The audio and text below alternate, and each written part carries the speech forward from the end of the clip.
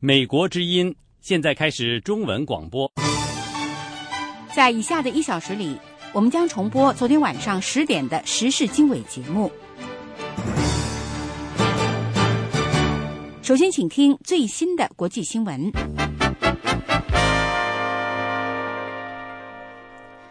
叙利亚政府和反政府军互相指责对方展开过一次明显的化学武器攻击事件，导致北部城市阿勒颇附近的一个小镇有20多人丧生。叙利亚政府说，一枚火箭星期二打中了阿萨尔镇，有毒气体弥漫在空气中，导致25人死亡。政府说，火箭是反政府军从阿勒颇市受到反对派控制的奈拉毕区中发射出来的。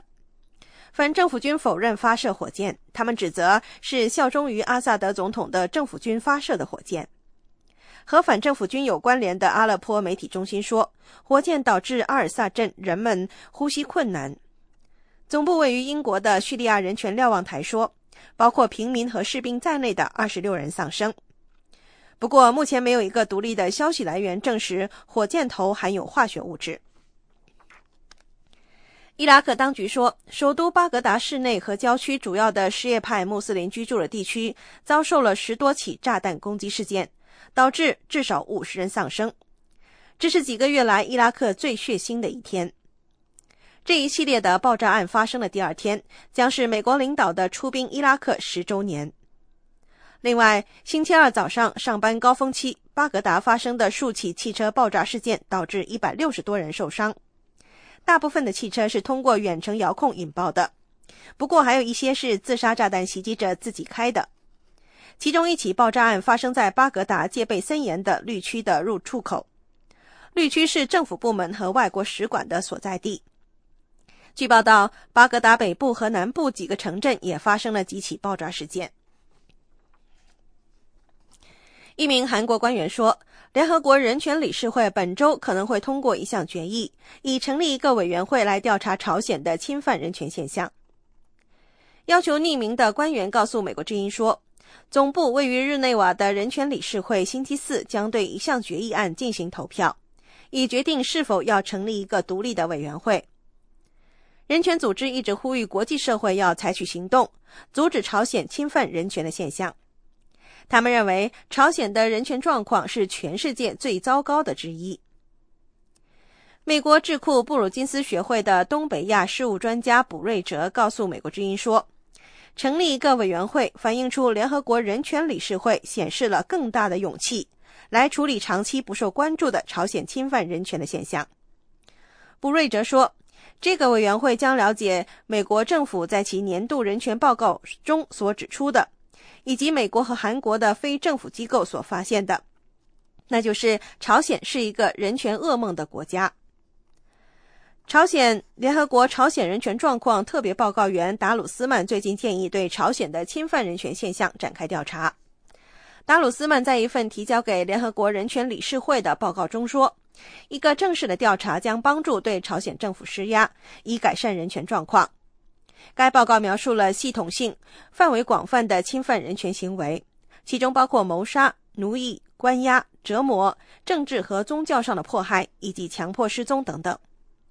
达鲁斯曼还表示，自从金正日2011年去世，其儿子金正恩上台以来，朝鲜的人权状况更加恶化。不过，朝鲜派驻联合国人权理事会代表否认达鲁斯曼报告中提到的内容。他说，该报告是以西方为首的国家开展的反朝鲜政府阴谋行动的一部分。以色列媒体报道说，在美国总统奥巴马访问以色列之前，美国国务卿克里星期二先行抵达以色列。新闻报道说，克里将随奥巴马进行4天的中东访问。奥巴马将在星期二晚些时候离开华盛顿，前往以色列、约旦河西岸和约旦进行访问。这是奥巴马就任总统以来第一次访问该地区。奥巴马总统预定从特拉维夫附近的以色列机场乘直升机飞往耶路撒冷，而克里却是从特拉维夫坐车通过主要公路前往耶路撒冷的。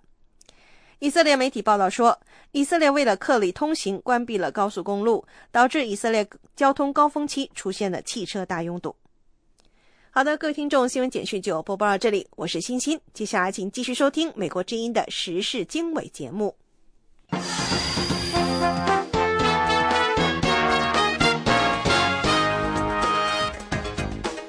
各位好，欢迎继续锁定收听美国之音的时事经纬，这里是美国首都华盛顿。那么这个时段的主要内容包括美国国务卿克里星期一和来访的澳大利亚外长卡尔举行双边会晤，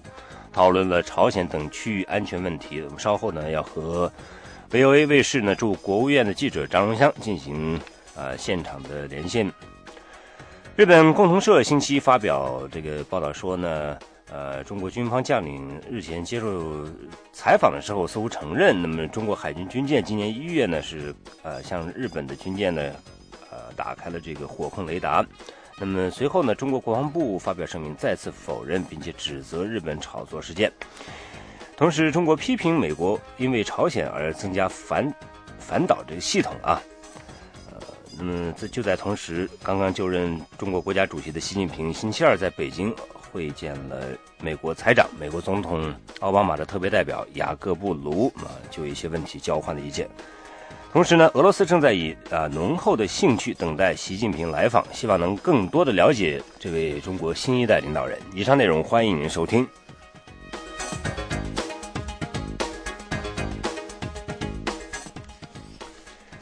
美国之音的时事经纬，接下来呢，我们就进入到这个时段的第一个环节。我们知道，美国国务卿克里星期一呢和来访的澳大利亚外长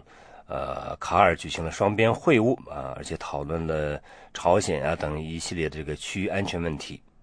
那么我们现在就有问题呢，就是说，在美国最近宣布将强化导弹防御系统之后，美国在朝鲜问题上的最新表态是什么呢？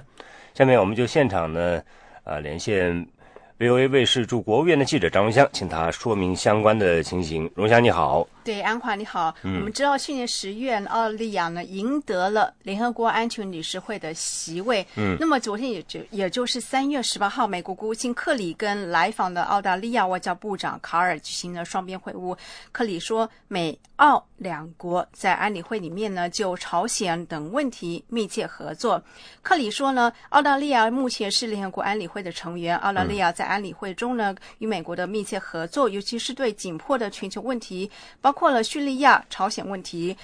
都支持美国，因此呢，美国表示非常的感谢。没错。那么我们知道，在朝鲜领导人金正恩呢，就是最近发出狠话了，他说朝鲜要发射导弹打到美国，而且是核战争哈。对，不管呢朝鲜的科技是否已经成熟，美国国防部长卡尔最近宣布，五角大楼计划砸下10亿美元，在2017年之前，在美国的西岸增加部署反导弹的拦截器数量，也就是从目前的30个增加到44个。那么这增长的幅度呢，几乎达到50%。美国政府表示，美国强化导弹防御系统是为了因应来自朝鲜的威胁。昨天白宫发言人卡尔尼呢，他就在例行节目上说呢，美国不会接受朝鲜成为一个核国家，也不会袖手旁观，任凭朝鲜发展能够瞄准美国的核导弹。那么美国最近宣布部署弹道导弹防御系统的进展，这反映出一个事实，就是美国认为来自朝鲜的威胁增加，美国继续与盟友合作，共同对朝鲜施加压力，孤立平壤政权。美国也清楚地告诉朝鲜，如果要重新融入国际社会，必须做出哪些选择，采取哪些程序。美国对此立场非常的坚定。那么尽管美国呢事先曾经告知中国政府呢这样的计划，但是中国政府在美国做出决定之后呢，还是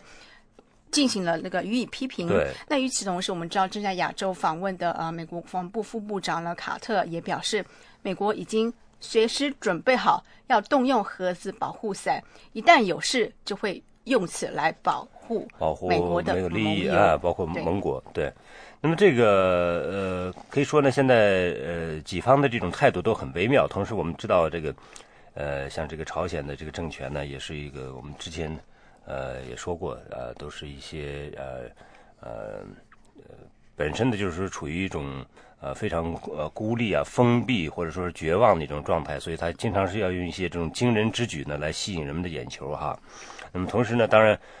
那么这个如果说真正的做出这种孤注一掷的这种举动呢，也似乎不是不可能的事情，所以呢也得防患于未然。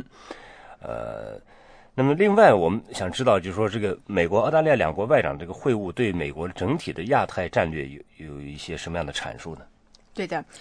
刚才安华提到那个惊人之语来吸引，或是说惊人的举动呢来吸引别人的眼球。那么克里呢，他也以语出惊人来吸引大家的耳朵。说了什么？对，他对亚太策略的描述是这样，他首先用英文的结婚，或是我们中文可以翻为紧密的结合。他说以这个来形容呢，他致力于美国重新下亚太平衡的策略。不过好笑的是，克林他先说结婚，后来他又提到了希拉里克林顿。虽然他指的结婚是说他对于这个亚太重新向亚太平衡这个策略，不是说要跟希拉里克林顿结婚，但是还是引起在场的媒体一阵笑声了。那我们注意到奥巴马总统第二任期的时候呢，国务院的官员在公开场合已经很少用这个以前常用的 pivot 转向这样的字眼。对，克里他自己是说呢，如果用这个转向这个字呢，似乎暗示美国会把重心从其他的地区转移。但是他并不认为美国在重新向亚太平衡、重新与亚太交往的同时呢，会牺牲了其他地区的利益。我觉得这克里说的还是比较准确哈，没错。他这种或者说这种微调，这种字眼的微调，我觉得还是给人一种可能给其他地区的美国的盟友呢吃了一颗定心丸。对，所以他说完之后，在一旁的澳大利亚的外长卡尔呢，立刻接着他帮他说话，说他可以证明这个美国重新返回，不是重新返回，是重新向亚太平衡这个策略这个决心。对，那么他是作为这个亚太地区的这一个澳大利亚也是一个美国的这个重要的盟国，所以说呢，是有切身体会的。对，好的，那我们今天呢，这个和张荣祥的连线呢就进行到这里，感谢荣祥。好，谢谢。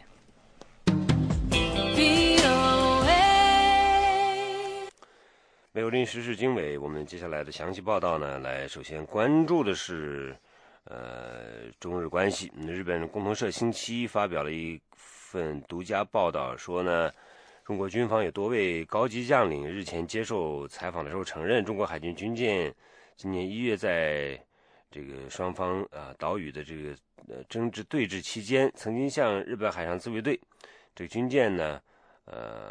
打开了这个可以锁定目标开火这个火控雷达。那么中国国防部随即发表声明，再次否认，并且谴责日本的炒作事件误导国际社会。下面是记者海燕的报道。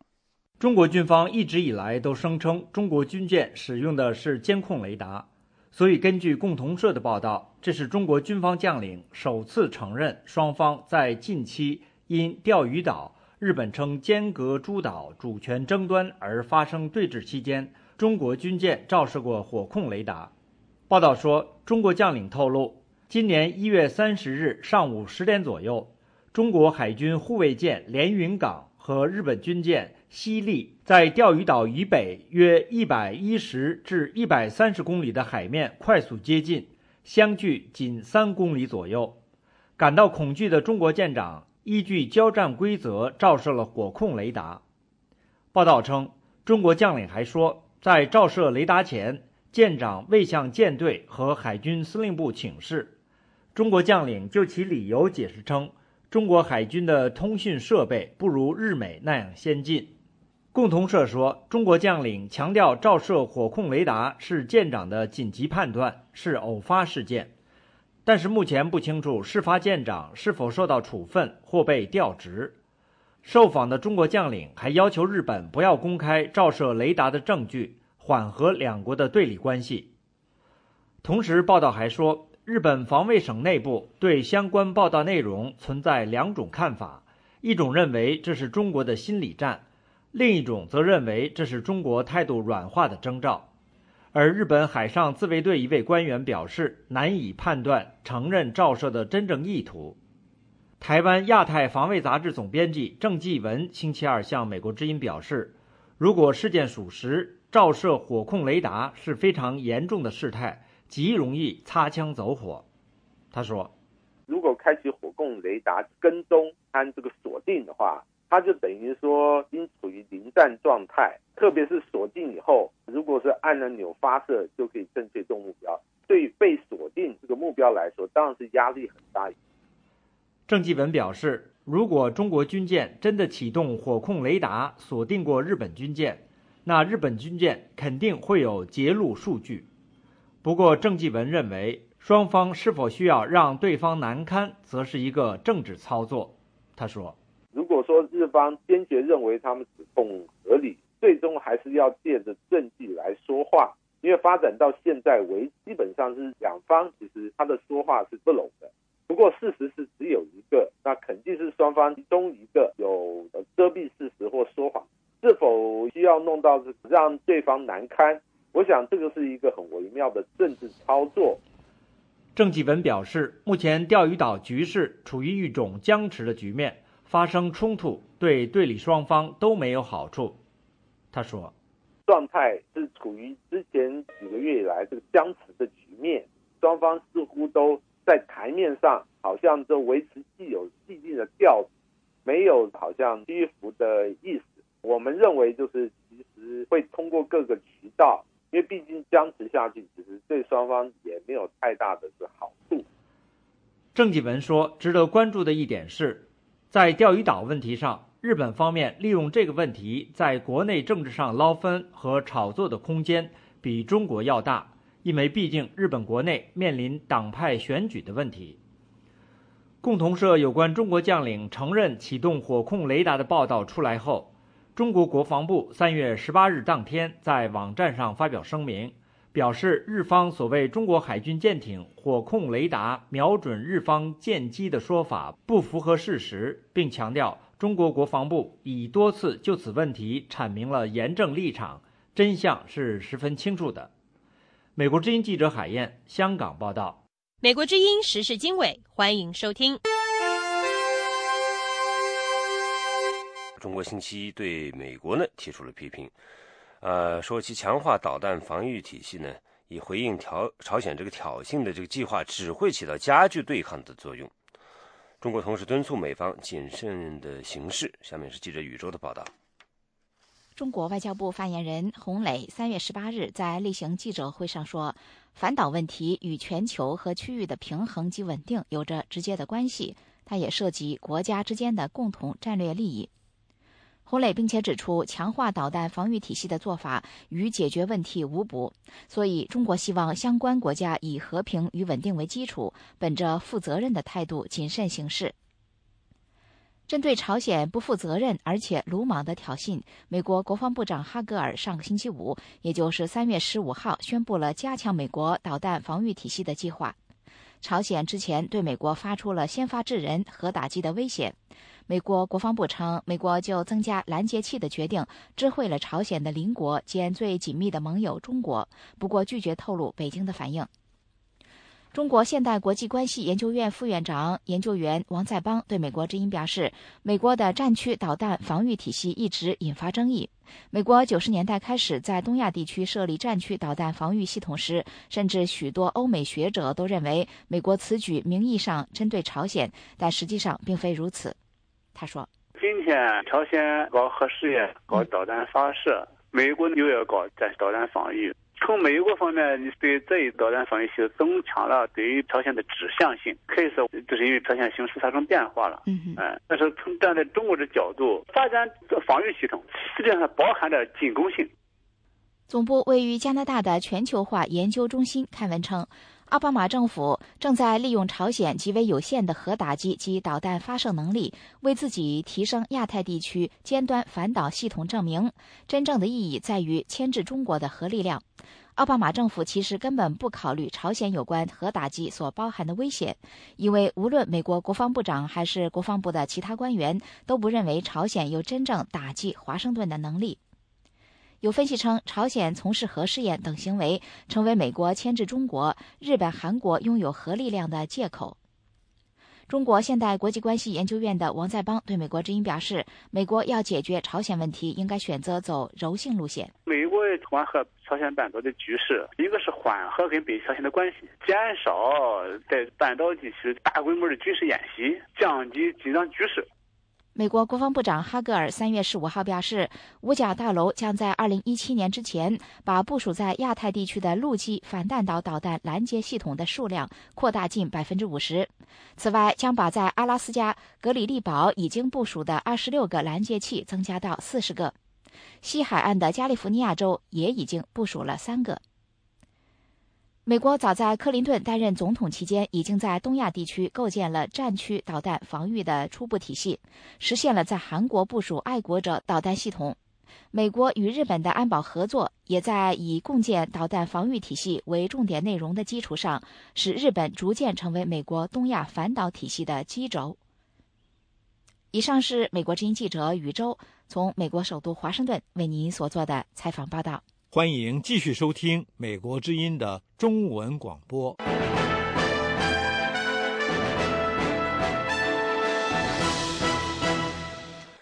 美国之音的时事经纬，我们同时呢在看问题的另外一方面。那么正在韩国访问的美国国防部高级官员说，朝鲜最近的挑衅呢只会让平壤更加孤立。那么下面是记者赫尔曼在首尔的报道。美国国防部常务副部长阿什顿·卡特说，朝鲜的导弹和核试验，以及最近发出的发动先发制人核打击的威胁，都不会使其他国家软化对这个封闭而贫穷的国家的立场。If the North Koreans think this kind of thing is going to get them anywhere, they're mistaken. The only effect it's having is to bring down upon. 朝鲜如果以为这种手法能使他们达到目的，那就错了。这种做法的唯一效果就是使朝鲜招致全世界的抨击。卡特还说，作为对策，华盛顿将继续加强和韩国军队协调作战的能力，并且加强导弹防御系统，在阿拉斯加州部署陆基拦截导弹。针对美国加强导弹防御系统一事，中国星期一提醒美国要谨慎行事。中国外交部发言人洪磊对记者说，应对朝鲜挑衅的这个方案加剧敌对情绪，不利于找到解决方案。这位发言人还说，外交渠道是解决问题的最佳途径。美国之音记者问卡特，韩国政府和他所会见的韩国国防部官员对朝鲜最近的战争言论感到惊讶，还是认为和平壤一贯的战争言论没什么两样？卡特说， I found that my colleagues in the South Korean government shared our assessment. After all, we have a common foundation of intelligence about North Korea. 我发现韩国政府的同事们和我们的评估是一样的，毕竟我们掌握的有关朝鲜的情报是一样的，因此我们的看法也是一样的。目前美韩正在朝鲜半岛举行代号为耀英和关键决断的联合军演，美韩双方都出动了数千人的部队。卡特还强调，美国随时准备动用核保护伞下的一切资源保卫韩国。他说，美国的 B-52 轰炸机星期二将在朝鲜半岛附近进行训练飞行，这就是很好的例证。事先宣布这类飞行，或者由高级官员特别提到这类飞行，都是很少见的做法。不过，卡特没有说这次飞行是否携带炸弹。卡特说了这番话之后，美国军方一名发言人说，这次 B-52 轰炸机可能从关岛的安德森空军基地起飞。五角大楼官员早些时候证实，一架 B-52 空中堡垒型轰炸机3月8日在朝鲜半岛附近进行了例行飞行，以展示美国轰炸机在当地继续存在。卡特对亚太地区的盟国保证，3月1号开始的美国政府预算自动削减不会削弱美军在亚太地区的作战能力。美国国防部常务副部长对韩国的访问是他这次亚洲之行的第2站，他这次访问的国家还包括日本、菲律宾和印尼。这是美国之音的中文广播。美国之音的时事经纬，我们接下来给大家播出一篇最新的报道。那么刚刚就任中国国家主席的习近平呢，星期二在北京会见美国财政部长、美国总统奥巴马的特别代表雅各布·卢，双方呢就朝核问题、人民币汇率还有网络安全等问题交换了意见。详情请听记者东方的报道。这是习近平担任中国最高职务以来第一次和美国高级官员会面。据报道，习近平在人民大会堂会见雅各布·卢的时候表示，奥巴马总统指派你作为特别代表访华，显示出奥巴马总统对发展中美关系的高度重视。习近平强调了中美双方应该尊重和照顾彼此的核心利益和重大关切。习近平还把中美关系界定为合作伙伴关系和新型大国关系。美国财政部长雅各布·卢这次作为美国总统奥巴马的特别代表，对中国进行为期2天的访问。他这次访华将会就朝核问题、人民币汇率、贸易问题、知识产权保护、网络安全等议题和中方交换意见。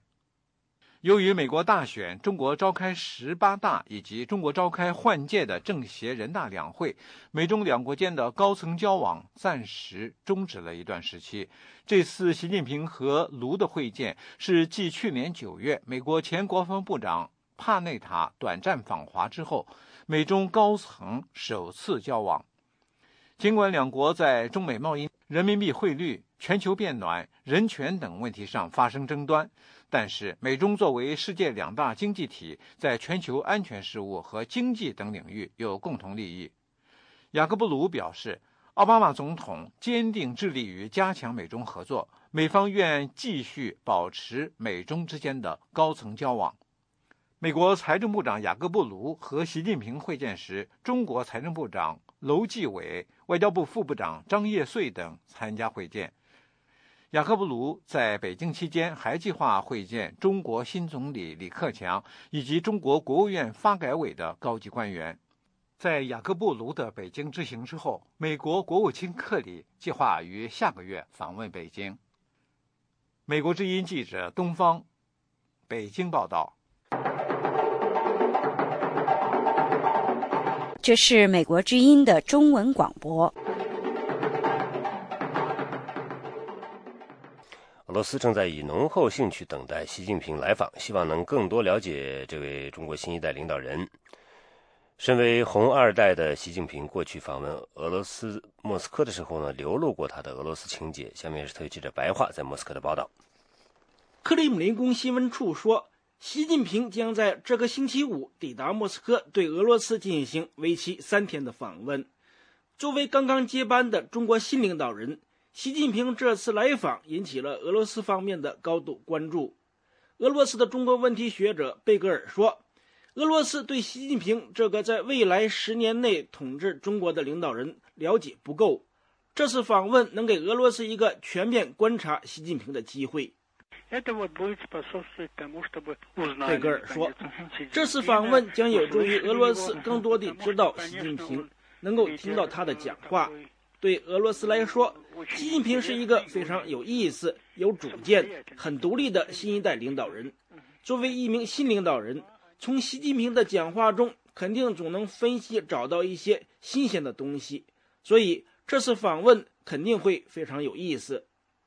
习近平将在莫斯科出席许多活动，他和普京将参加在克里姆林宫大剧院举办的俄罗斯中国旅游年的开幕仪式。两国文化部已经动员和组织了数百名演员在开幕仪式上表演。习近平还将在莫斯科国际关系学院发表演讲。在他下榻的莫斯科总统饭店，习近平还将同俄罗斯汉学界和研究中国问题的学者专家举行座谈。中国前领导人江泽民有留苏背景，喜欢俄罗斯文化，俄罗斯对江泽民也比较熟悉，个别的当地评论人士甚至把江泽民称作自己的人。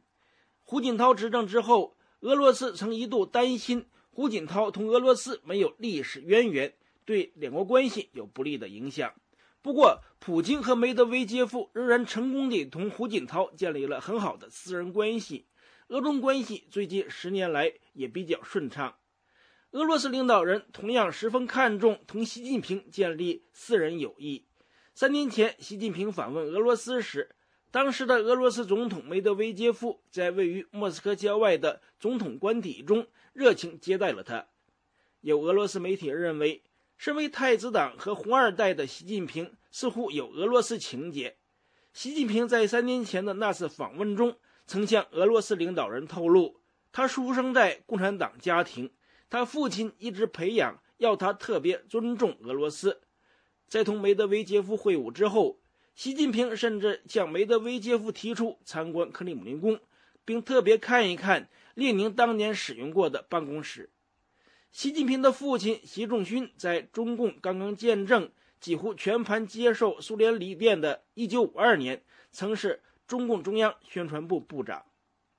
但中国问题学者贝格尔认为，即使习近平有俄罗斯情节或是喜欢俄罗斯文化，也不能认为习近平亲俄。习近平是中国的领袖，他捍卫的只能是中国利益。贝格尔认为，习近平接班以及随后访问俄罗斯的背景却非同寻常。贝格尔说，中国目前的外部环境和内部社会形势都十分严峻，习近平面对和要解决的问题都非常多。习近平和中国其他的新领导人的前面充满了危险和各种陷阱，因此他们必须明智和非常小心谨慎，特别是在处理外交事务时更应如此。俄罗斯媒体说，在美国外交战略中心转移到亚洲之后，中国感受到压力，在中美关系波折不断，中国传统盟友缅甸倒向西方，中国同越南、同日本等邻国关系日益紧张之际，刚刚完成权力交接的中国新领导人立刻访问俄罗斯，凸显中国希望在面临困难的外交处境中能够获得俄罗斯的支持，或是至少希望俄罗斯在中国同其他国家的纷争中保持中立。独立报说，北京在巩固同莫斯科的关系，但同俄罗斯结盟的想法在中国国内没有支持，而俄罗斯仍然非常重视同美国、同欧洲的关系，因此俄中关系将继续保持在战略伙伴的水平，两国都不想改变双边关系的性质。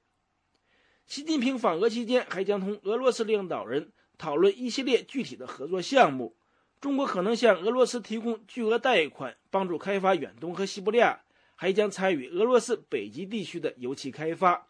俄罗斯将宣布扩大向中国出口石油的数量，双方也将讨论兴建第二条从俄罗斯到中国的石油管道。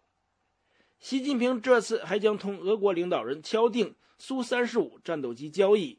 主管军事工业的俄罗斯副总理罗格金透露，习近平将同俄罗斯领导人商定签署这笔战机交易合同的时间表。以上是美国之音特约记者白桦从莫斯科发来的报道。这里是美国之音的中文节目。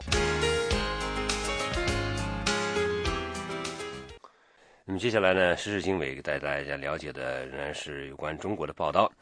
那么中国全国的这个两会期间，人们听到最多的词呢，今年应该说就是中国梦啊。新任的中国国家主席习近平在人大闭幕会上的讲话当中就9次提到中国梦。那么他说呢，中国梦是人民的梦，必须靠人民来实现。那么有观察人士说，习近平所说的中国梦啊，不是中国普通百姓心中的中国梦，两者相差太远。下面是记者陆阳的报道。中国梦是什么？怎样实现中国梦？据中国国家主席习近平3月17号在12届全国人大1次会议闭幕会上的解释，中国梦就是实现中华民族伟大复兴。要想让中国梦变成现实，就必须走中国路，弘扬中国精神和凝聚中国力量。中国梦被认为是本届两会上形成的重要共识，但是这个共识似乎跟中国民间百姓心中的梦想相差太远。中国社会目前贫富两极分化的鸿沟越来越宽，衡量一个国家贫富差距的基尼系数已经连续10年超出国际公认的警戒线。中国官方公布的2012年中国基尼系数为 0.474， 表明收入差距大，而中国学术界统计的当年中国的基尼系数为 0.61， 表明收入差距悬殊。中国民主党创建人之一、知名异议人士秦永敏认为，所谓的中国梦其实就是政府的梦。他3月18号对美国之音说，说到所谓中国梦呢，这国家现在是谁的呢？很显然是统治者的，和绝大部分民众没有什么多少关系。像这个申纪兰他说的很好，这几10年来一直在参加这个，每一次在代表大会他都参加了的。当时人家问他对这个选民怎么样，他说我是人民选出来的，我不听选民的。他这个人民是谁呢？那就是这个中国的这个人民政府。所以呢，这个中国梦，就代表孙吉兰这样的一些人的梦。钱永敏说，中国有13亿人口，绝大多数人的梦想不同于两会上提出的中国梦。他说，有些人的中国梦就是宪政梦，就像南方周末今年的新年献词标题所说的中国梦、宪政梦。钱永敏认为，宪政梦应该代表了大多数中国人的梦想，而县政府的中国梦跟社会大众的梦则是同床异梦。政府梦是稳定压倒一切，压倒公平，压倒正义，压倒民众的福利，压倒底层大众基本生活需要和住房需要。钱永敏说，全国各地到处都是强拆房子、强征土地的冤案。他反问，连自己房子都不保的民众，他们会做什么梦呢？北京律师肖国珍说，他希望看到中国实现多党竞争参政的民主局面，但是他说，目前中国的执政现状是共产党是绝对的统治者，没有民主监督，更没有其他党派的参政。肖律师说，就是当前中国8大民主党派都确定无疑的是在共产党的领导下，共产党与8大民主党派的关系是老子党和儿子党的关系。如果有人不相信我这句话的话，那么不妨去问一问8大民主党派任何层级的第一把手，看谁敢否认这一点，看有谁会否认这一点。肖国珍律师说，中国目前问题的根本所在就是没有多党竞争，而政党是出售政治服务的团体，在没有竞争的市场上，人民没有选择权，这就必然导致唯一的这个政党出售的政治服务质次价高。他希望中国的政治市场能够引进竞争机制，让民众享受到质高、价格也公正的服务。江西的知名独立参选人刘平同一天说呢，他作为独立参选人的角度，希望中国人大代表的选票是真实的。我的梦就是做一个准公民，做一个就是真正意义上的普选，选举一人一票改变中国。大家从选举开始，因为这个选举是假的，包括地方的、农村的都是假的。刘平作为资深独立参选人，跟民选专家姚立法一起关注指导过一些地方的基层参选。他说，湖南衡阳的独立参选人在当地政府的干预下，结果全盘皆输，独立参选人普遍受到威胁恐吓，而当选的人大代表都是政府任命的。一位网友说，我的中国梦就是哪一天我的祖国不再为世界提供如此荒诞的笑柄，人民大会堂外是漫天的PM2.5，江河中流淌着有害的污水，没有能够让市民参与预算审议的地方议会，没有对政府和政党独立的司法限制，却依然奢谈中国梦，这是当代的皇帝新衣，这是无耻的谎言。美国之音陆洋华盛顿报道。欢迎继续收听美国之音的中文广播。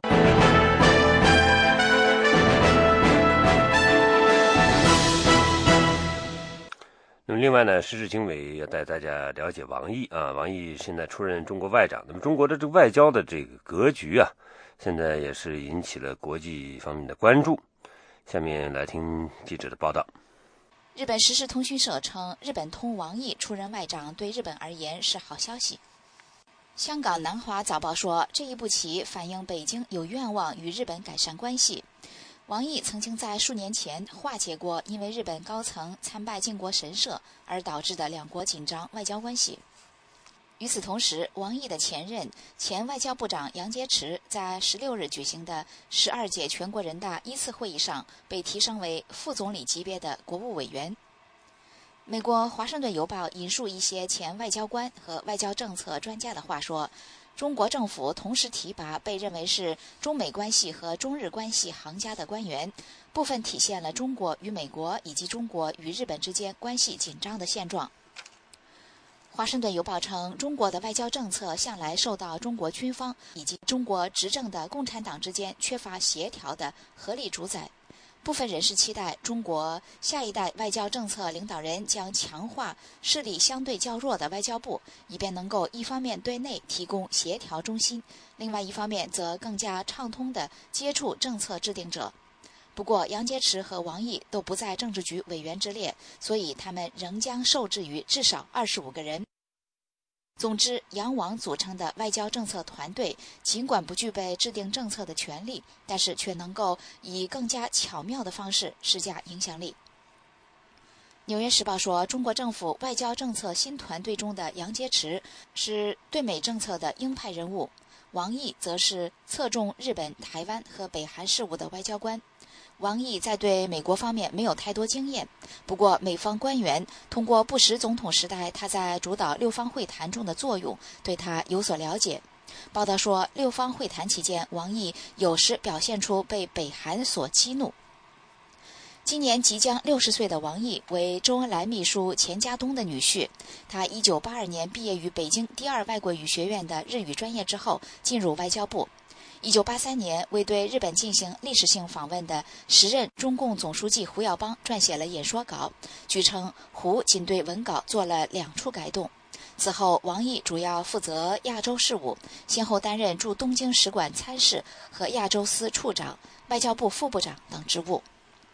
以上是美国之音记者宇宙从美国首都华盛顿为您所做的报道。美国之音继续为您播送中文节目。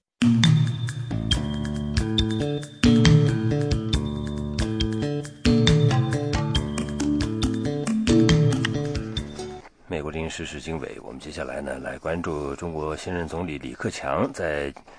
这两会结束后的记者会上呢，把反腐倡廉包括在中国目前迫切解决这个需要解决的问题当中，他并且表示呢愿意接受社会和媒体的监督。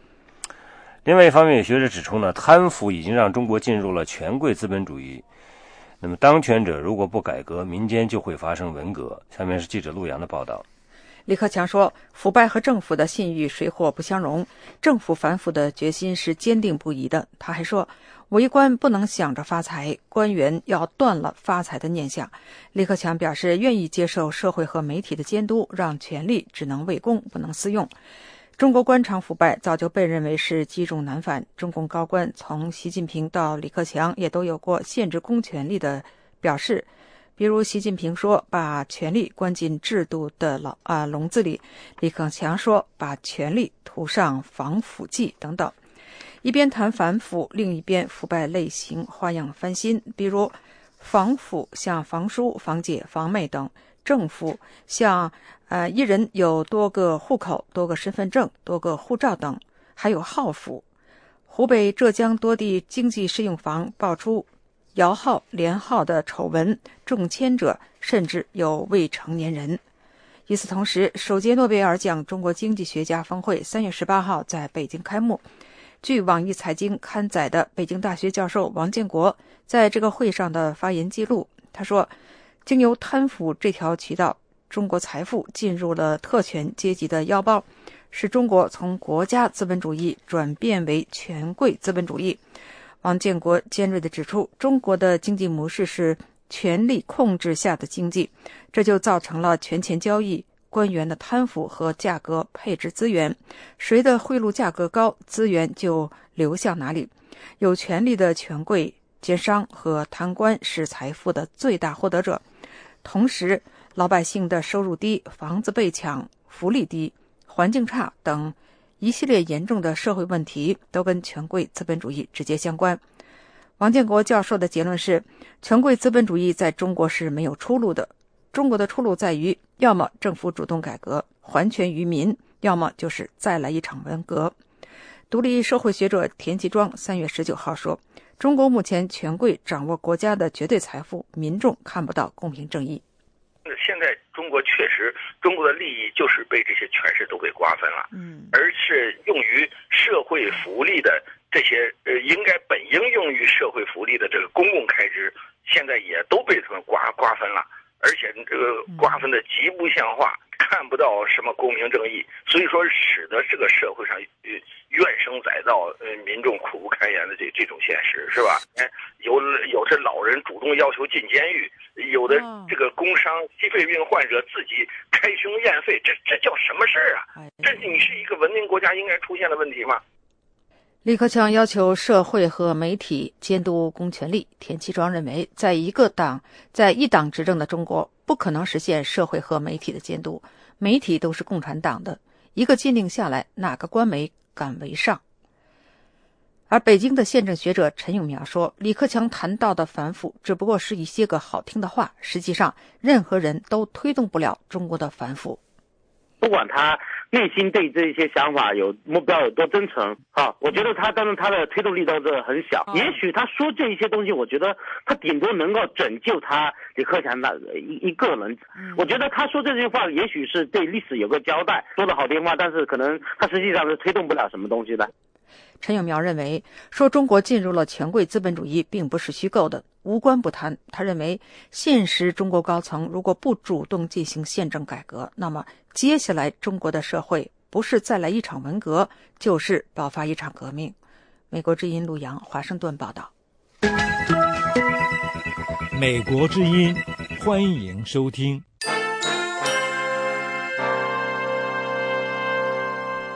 美国政府呢，3月19号说，一名就职于美军太平洋司令部的国防承包商，为来自中国的年轻女友从事间谍活动，泄露美国的作战计划和美国有关核武等的秘密情报。详情来听记者宇宙的报道。59岁的本杰明·皮尔斯·毕肖普星期一在夏威夷的檀香山地区法庭出庭，他面临一项向无权获得情报者提供国防情报的指控，以及一项非法保存国防文件和国防计划的指控。他3月15号在夏威夷赫米史密斯营的太平洋司令部被逮捕。毕肖普去年5月在电子邮件中向中国女友透露美国作战计划、核武器和美国与国际伙伴的关系等有关情报。此外，他被控去年9月在电话中泄露美国战略核武器系统的部署情况，以及美国侦测别国短程和中程弹道导弹能力的情报。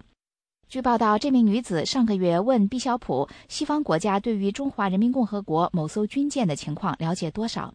由于这项工作不在他的职责范围，毕肖普搜索了公开信息，并且收集和阅读该内容的机密信息。美国当局去年12月对毕肖普在檀香山郊外的住宅进行了秘密搜索，发现了12份标有机密字样的文件被非法存放在他家中。据称，毕肖普在夏威夷举行的一个国际军事防务会议上与这名现年27岁的中国女子相识。不过，诉状没有说明这次会议举行的时间，而且仅称这名女子以访问学者签证居住在美国，没有公开她的姓名以及目前的所在地等详情。文件显示，两人2011年开始发展恋情，不过毕肖普被指故意向政府隐瞒他们的关系。按照毕肖普的职位和保密级别，他必须向主管部门汇报与外国人的交往情况。雇佣毕肖普的承包公司的名字目前也不得而知。毕肖普曾经是美国陆军现役军人，现在是美国陆军预备役中校。法庭为他指定的辩护律师说，毕肖普中校为国服务了29年，他绝对不会做出损害美国的事情。有关毕肖普一案的预审定于4月1号举行。以上是美国之音记者宇宙从美国首都华盛顿为你所做的报道。美国之音，欢迎收听。The Voice of America。 另外一方面呢，我们注意到前美国外交官呢，现在是在公开场合批评了台湾的国防不足，认为呢将影响台湾面对中国时的安全。同时呢，层出不穷的中国间谍案也影响美国对台湾的信心。下面是记者黄耀义的报道。前美国在台协会台北办事处处长司徒文在一次公开演讲当中表示，即使拥有民主以及繁荣，台湾依旧面临独特的脆弱，在军事上国防预算不足，在经济上过度仰赖中国。司徒文曾经担任过美国驻澳大利亚大使馆副馆长、驻韩国首尔大使馆副馆长等职务，2012年在台湾退休。司徒文在演讲当中提到中国2005年实施的反分裂法，表示该法已经限制台湾未来方向的选择，而中国对台湾的武力威胁依旧存在。中国的军事预算为台湾的14倍，军队规模则大过10倍。司徒文指出，台湾在1994年的国防预算占 GDP 的 3.8%， 但是在2012年却降到 2.2%。台湾国防部表示，2003年到2008年期间，由于政治因素导致军费削减。国防部发言人罗少和少将告诉美国之音，我们中华民国的国防预算最主要是因为这几年来政府的整体的税出的预算配置受到很多因素的影响这当中也包括了金融海啸的影响以及其他的这个因素不一而足。就是说现阶段中华民国的国防预算虽然没有达到 GDP 的 3% 但是行政院他们也同意了，就是未来如果国防部在获得新增的这个军购案，那行政院还是可以检讨动支预备金或者是追加预算的方式来支应。所以从这一点来看的话呢，我们在这个部分其实是还是有保留蛮大的弹性。司徒文表示，国防预算不足并不只会反映在军事装备上，也将冲击台湾国防部要实施的募兵制。罗绍和对司徒文的担忧表示感谢，并且希望能够吸取美国多年来募兵制的经验，来因应台湾将面对的困难。司徒文还说，从2004年到2011年，台湾军中就发生了不止9起的中国间谍案，尤其2011年陆军司令部通资处少将处长罗贤哲将机密交予中国。而在2013年2月，台湾空军中校袁晓峰因为在过去6年担任中国间谍，被判处12个终身监禁。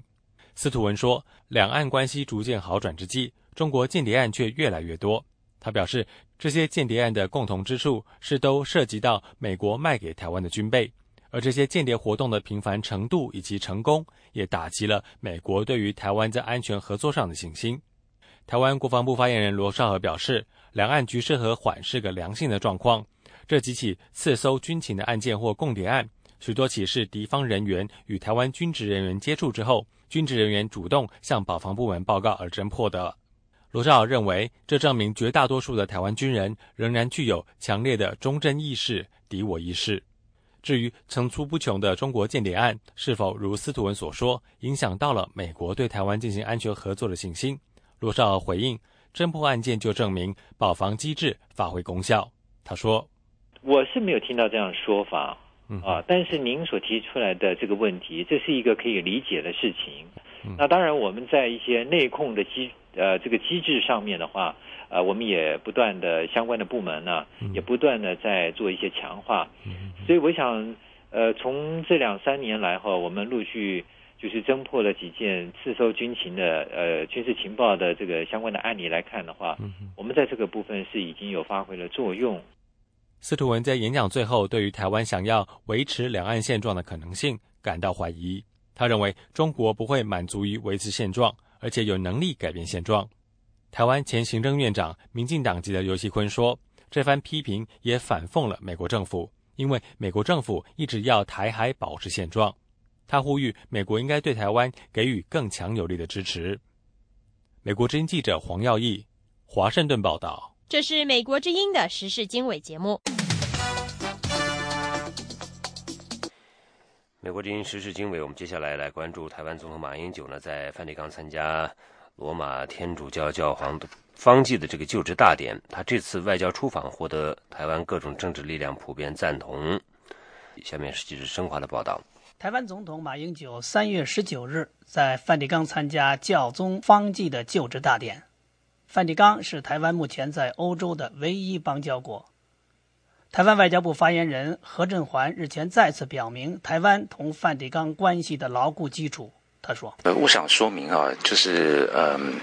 从马总统推动活路外交以来我们跟邦交国的各邦交国，包括教廷在内的邦交国的邦谊都非常的巩固。那尤其我们跟教廷建交已经长达71年的时间了。那双方的在自由、民主、人权、和平等这个普世价值上面是完全一致的那彼此也互相推动一些像人道救援、像医疗这方面的这个合作那我们相信在新任教宗上任后，我们会继续保持这个密切合作的关系，邦谊也会巩固，所以这个是没有问题的。马英九抵达罗马后表示，5年前他上任后为促成海峡和平而特别提出了大陆政策，有效地降低了台海紧张，在中华民国宪法框架下维持台海不统、不独、不武，在9·2共识基础上推动两岸和平发展。美国之音记者申华台北报道。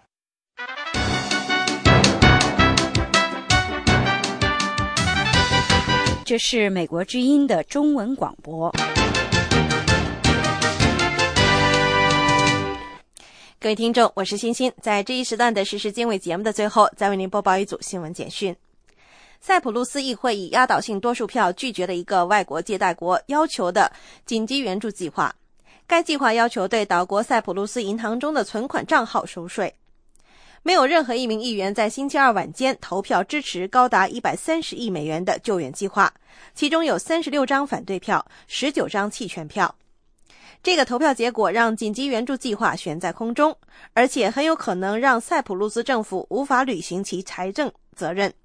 甚至结束其欧盟成员国的地位。塞浦路斯长期以来一直是一个国外的税收天堂，政府在寻求使用紧急援助中的大部分资金来资助其处境艰难的银行。塞浦路斯银行因其不良贷款带来的损失而受到重大影响。由国际货币基金组织、欧盟央行和其他欧元区国家设定的紧急援助计划中的条款，要求这个小国要对银行存款征收一次性的税收，对存款超过13万美元的大型账号要征收大约10%的税。据华盛顿邮报报道，美国微软公司说，他们知道美国政府正就微软公司的商业伙伴可能有违法行为的说法展开调查。微软将与政府充分合作。美国微软公司的副总裁约翰·弗兰克在公司的博客上说，微软知道有人指称其商业伙伴可能有非法行为，也知道微软公司可能被牵连。据美国《华尔街日报》报道，美国司法部门正在调查有关微软公司的商业伙伴对外国政府官员行贿以换取软件合同的指称。报道说，司法部和证券交易委员会正在调查一名前微软公司中国代表有关该公司给中国政府官员送回扣的指称，以及微软与某些罗马尼亚和意大利零售商和商业顾问的关系。有关微软公司涉及中国的部分，知情人士说，检举人称受到一名微软中国子公司的主管指示，向中国官员送回扣，以换取官员对软件合同予以放行。这名检举人与微软的合同在2008年到期，检举人在中国也和微软公司有劳工纠纷。知情人士还说，微软已经针对相关指控由法律公司进行了一个为期10个月的内部调查。这个调查已经在2010年完成，并没有发现任何的不法行为。沙特阿拉伯当局逮捕了18名间谍嫌疑人，其中包括1名伊朗人和1名黎巴嫩人。沙特内政部说，其他的16名嫌犯都是沙特人，他们是在一次对全国4个地区的突袭行动中被逮捕的。官方说，这些间谍嫌犯为一个没有点名的外国搜集官方所说的至关重要的地点和设施方面的情报。目前沙特官方没有公布其他的信息。叙利亚政府和反政府军互相指责对方展开过一次明显的化学武器攻击事件，导致北部城市阿勒颇附近的一个小镇有20多人丧生。叙利亚政府说，一枚火箭星期二打中了阿萨尔镇，有毒气体弥散到空中去，导致25人死亡。政府说，火箭是反政府军从阿勒颇市受到反对派控制的奈拉必区中发射出来的。反政府军否认发射火箭，他们指责是效忠于阿萨德总统的政府军发射的火箭。和反政府军有关联的阿勒颇媒体中心说，火箭导致阿尔萨镇人们呼吸困难。总部位于英国的叙利亚瞭望台说，包括平民和士兵在内的26人丧生。不过目前没有一个独立的消息来源证实火箭头含有化学物质。伊拉克当局说，首都巴格达市和郊区主要的什叶派穆斯林居住的地区遭受了10多起炸弹攻击事件，导致至少50人丧生。这是几个月来伊拉克最血腥的一天。这一系列爆炸案发生的第2天，将是美国领导的出兵伊拉克10周年。以上是这1小时的国际新闻。您如果需要获取更多的信息，请访问美国之音网站 www.voachinese.com。美国之音现在就结束这1个小时的新闻节目，下次播音在北京时间上午8点开始，欢迎到时收听。